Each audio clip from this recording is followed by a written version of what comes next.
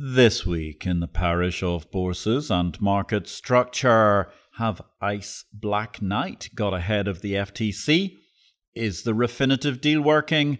FTX has an $8.9 billion shortfall, and NYSE posits a broad coalition for reform. My name is Patrick L. Young. Welcome to the Bourse Business Weekly Digest. It's the Exchange Invest Weekly Podcast, episode 184.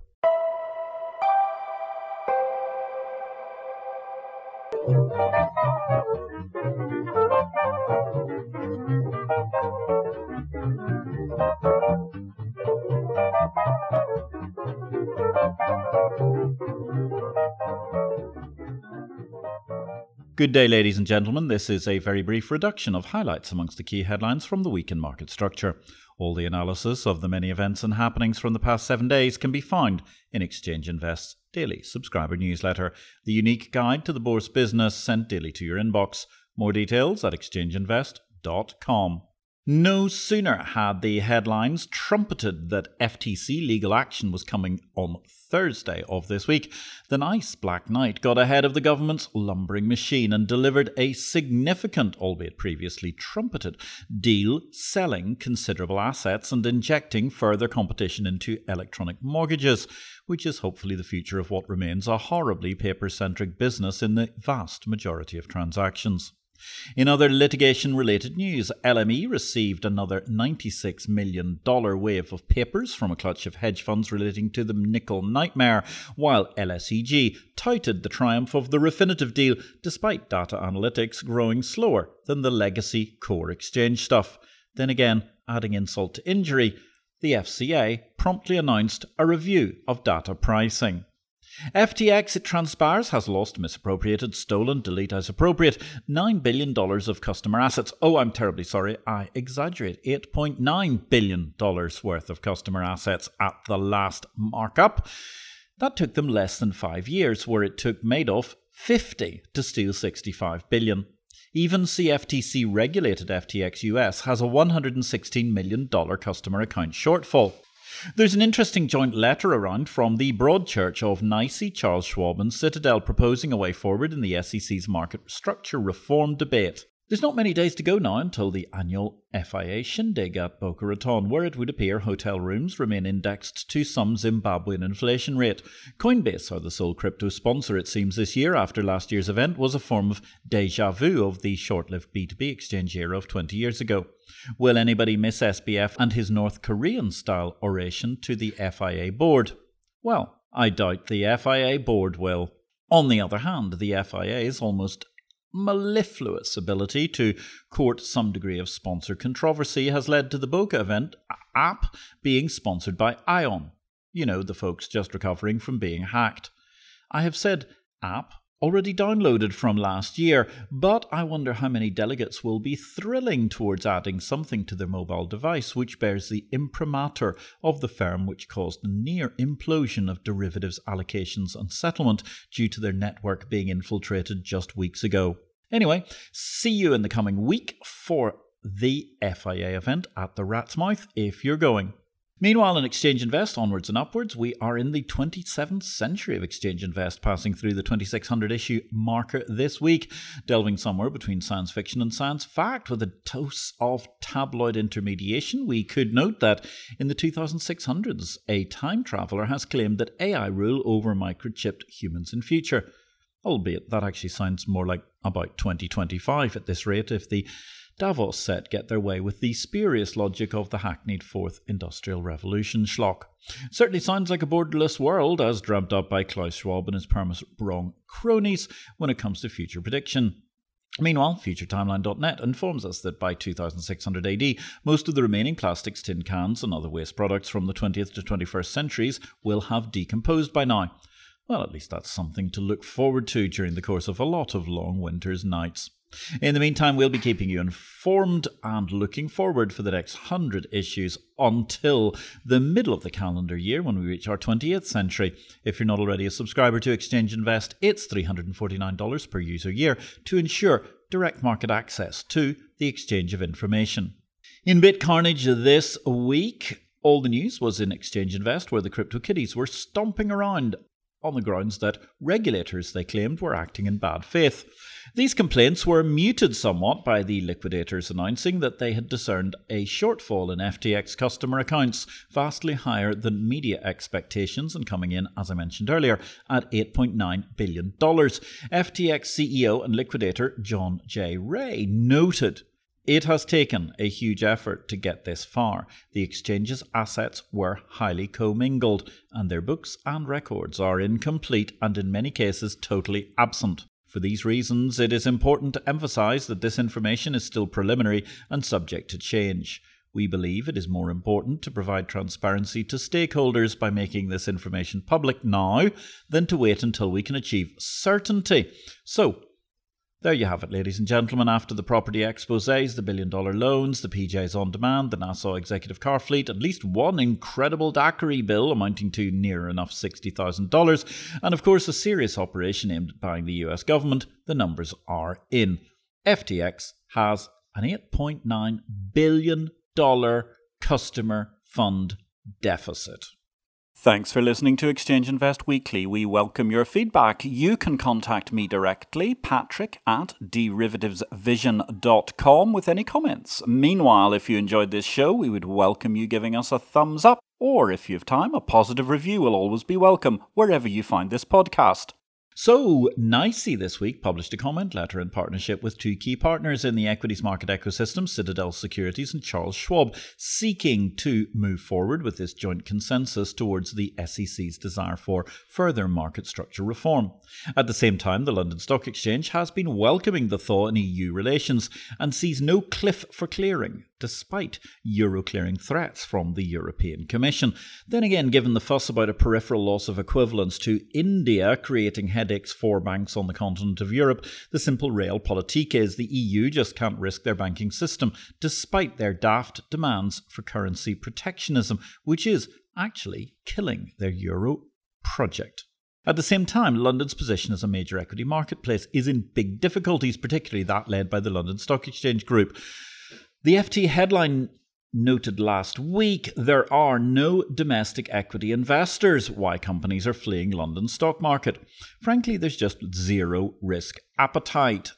The deal makers are risk off and the whole financial centre of London has gone soft, stodgy and corporate, following the European model. It's sad to see when there are good markets, including those developing stocks, but the perceived market leader, LSE, is the only one with the ear of government, which is therefore a problem if you happen to be, say, SIBO or Aquis, to name but two. Thus, the LSEG being cited as a national champion stock exchange when it has become something of an embarrassment is a huge problem. Just to recap what's been going on during the course of last week, ARM, a technology company that's heading to the USA, CRH is going for a New York listing. That's thanks in part to actually Biden protectionism and big infrastructure spending in the USA, helping what used to be known as Cement Roadstones Holdings. And indeed, there's much else besides a feverish number of companies that it seems are about to move their listings. All this against a background where the LSE announced a £750 million buyback from Refinitiv investors. At the same time, the Irish Times puts a little bit of perspective on this, noting the fact that amongst the, actually listed in London, but also originally were listed in Dublin, stocks moving to the US, CRH, the aforementioned Cement Roadstone Holdings, and indeed Flutter, the betting company, which also owns the Betfair Exchange, are two of the big names that are heading across the Atlantic. There was bad news too for LME, which faced a two-pronged attack within just a couple of days last week. Shortly after announcing a relaunch into Asian trading hours for nickel, it was announced that the LME is facing a rare UK probe into its conduct during the nickel nightmare. That is coyote ugly, ladies and gentlemen. Beyond that FCI enforcement investigation, there was also news that a series of hedge funds are promulgating a series of new lawsuits over cancelled nickel trades. AQR Capital Management, DRW Commodities, Flow Traders, Capstone Investment Advisors and Winton Capital Management are seeking circa £80 million, that's roughly $96 million in damages from LME and LME Clear. Over in Africa, the government is considering handing over the Nairobi Coffee Exchange operations to the Capital Markets Authority, while there's a row brewing between the CFTC and their claims as they try to kill off Predicted, the online political futures exchange, which they say has violated a 2014 no-action letter allowing it to operate. The thing I have to say is if only the CFTC had had this sort of action over genuinely dubious actors like, say, FTX, let alone FTX US, and I'm left to wonder why they didn't. Results this week. It was a very busy week for results in the parish. All the details were in Exchange Invest Daily, the newsletter no person can afford to be without in capital markets and market structure. For the sake of this podcast, let's look at some edited highlights. LSEG growth, actually not bad. Total income up 5.5%. That puts the operating profit just within a whisker of $1.7 billion. At the same time, given the data and analytics business grew 4.2%, that would have been 5.3% ex-Russia and Ukraine. Capital markets, on the other hand, grew more than twice as fast, 9.8%. Post-trade grew significantly more, plus 7.5%. And thus, Refinitiv was below the rate of growth in many key areas, which leaves me absolutely struggling to see how this represents a case that the data pivot into buying Thomson Reuters Financial has been the success which the LSEG management are trumpeting. Sure, it's a higher rate of growth than Thomson Reuters Refinitiv used to manage to achieve, but it's still not as big as the original business. That strikes me as a mite curious. In deals this week, Black Knight and Intercontinental Exchange announced an agreement to sell Black Knight's Empower LOS business to Constellation Software Inc. That led to revised terms of the merger agreement. In other words, ICE managed to get itself ahead of the curve of the FTC, who were rumoured to be suing this week to try and stop the deal. ICE have got back ahead of the blob curve and moved to secure their deal in what amounts to managing up the blob. US.gov is left pondering what some might see as a rather naked political reaction, and therefore I presume they will sue another day. However, it has to be said, ICE have cleanly preempted the FTC and now leave the bureaucrats on the defensive to find fault with the deal under revised terms, which clearly spins out a possible bone of contention and empowers more competition in the digital world of mortgages.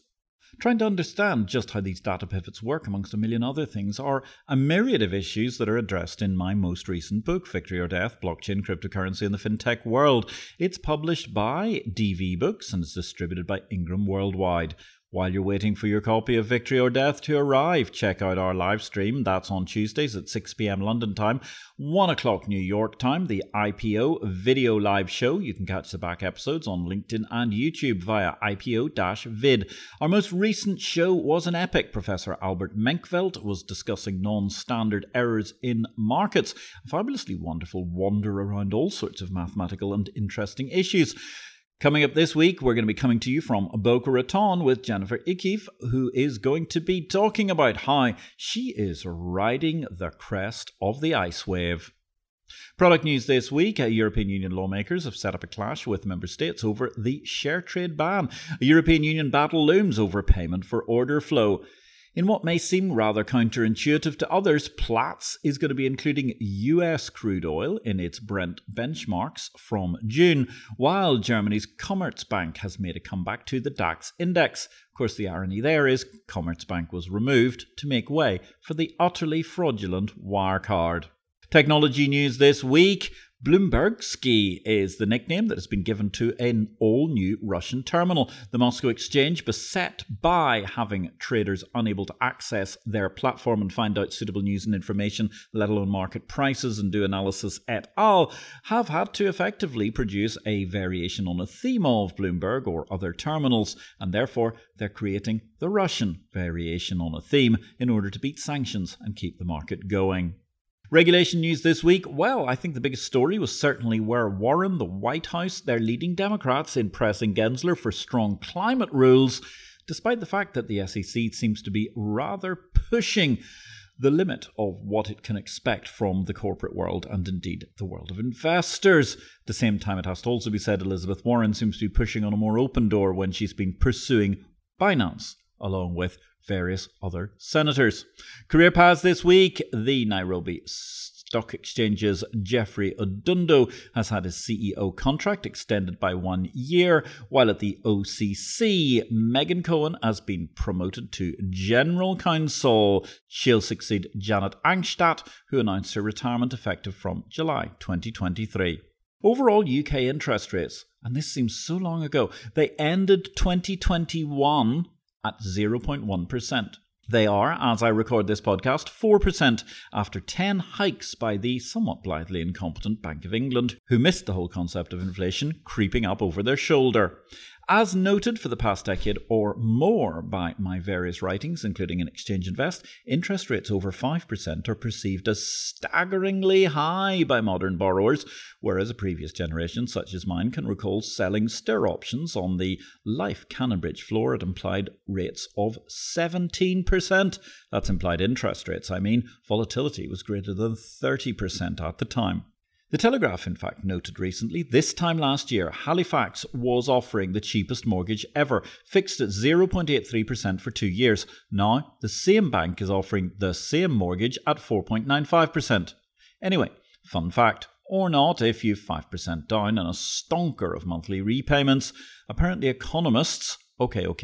This is economists we're talking about, so we can wedge a salt truck here and pinch to your heart's content. But nonetheless, economists are reckoning that in the current, highly leveraged times, UK mortgages at 6% would have the same impact on borrowers as 15%, 15% mortgage rates had when the UK property market nosedived in 1989. And on that mysterious and magnificent note, my name is Patrick L. Young, creator of Marketplaces the World Over, publisher of Exchange Invest, the exchange of information. I wish you all, ladies and gentlemen, a great week in blockchain, life, and markets.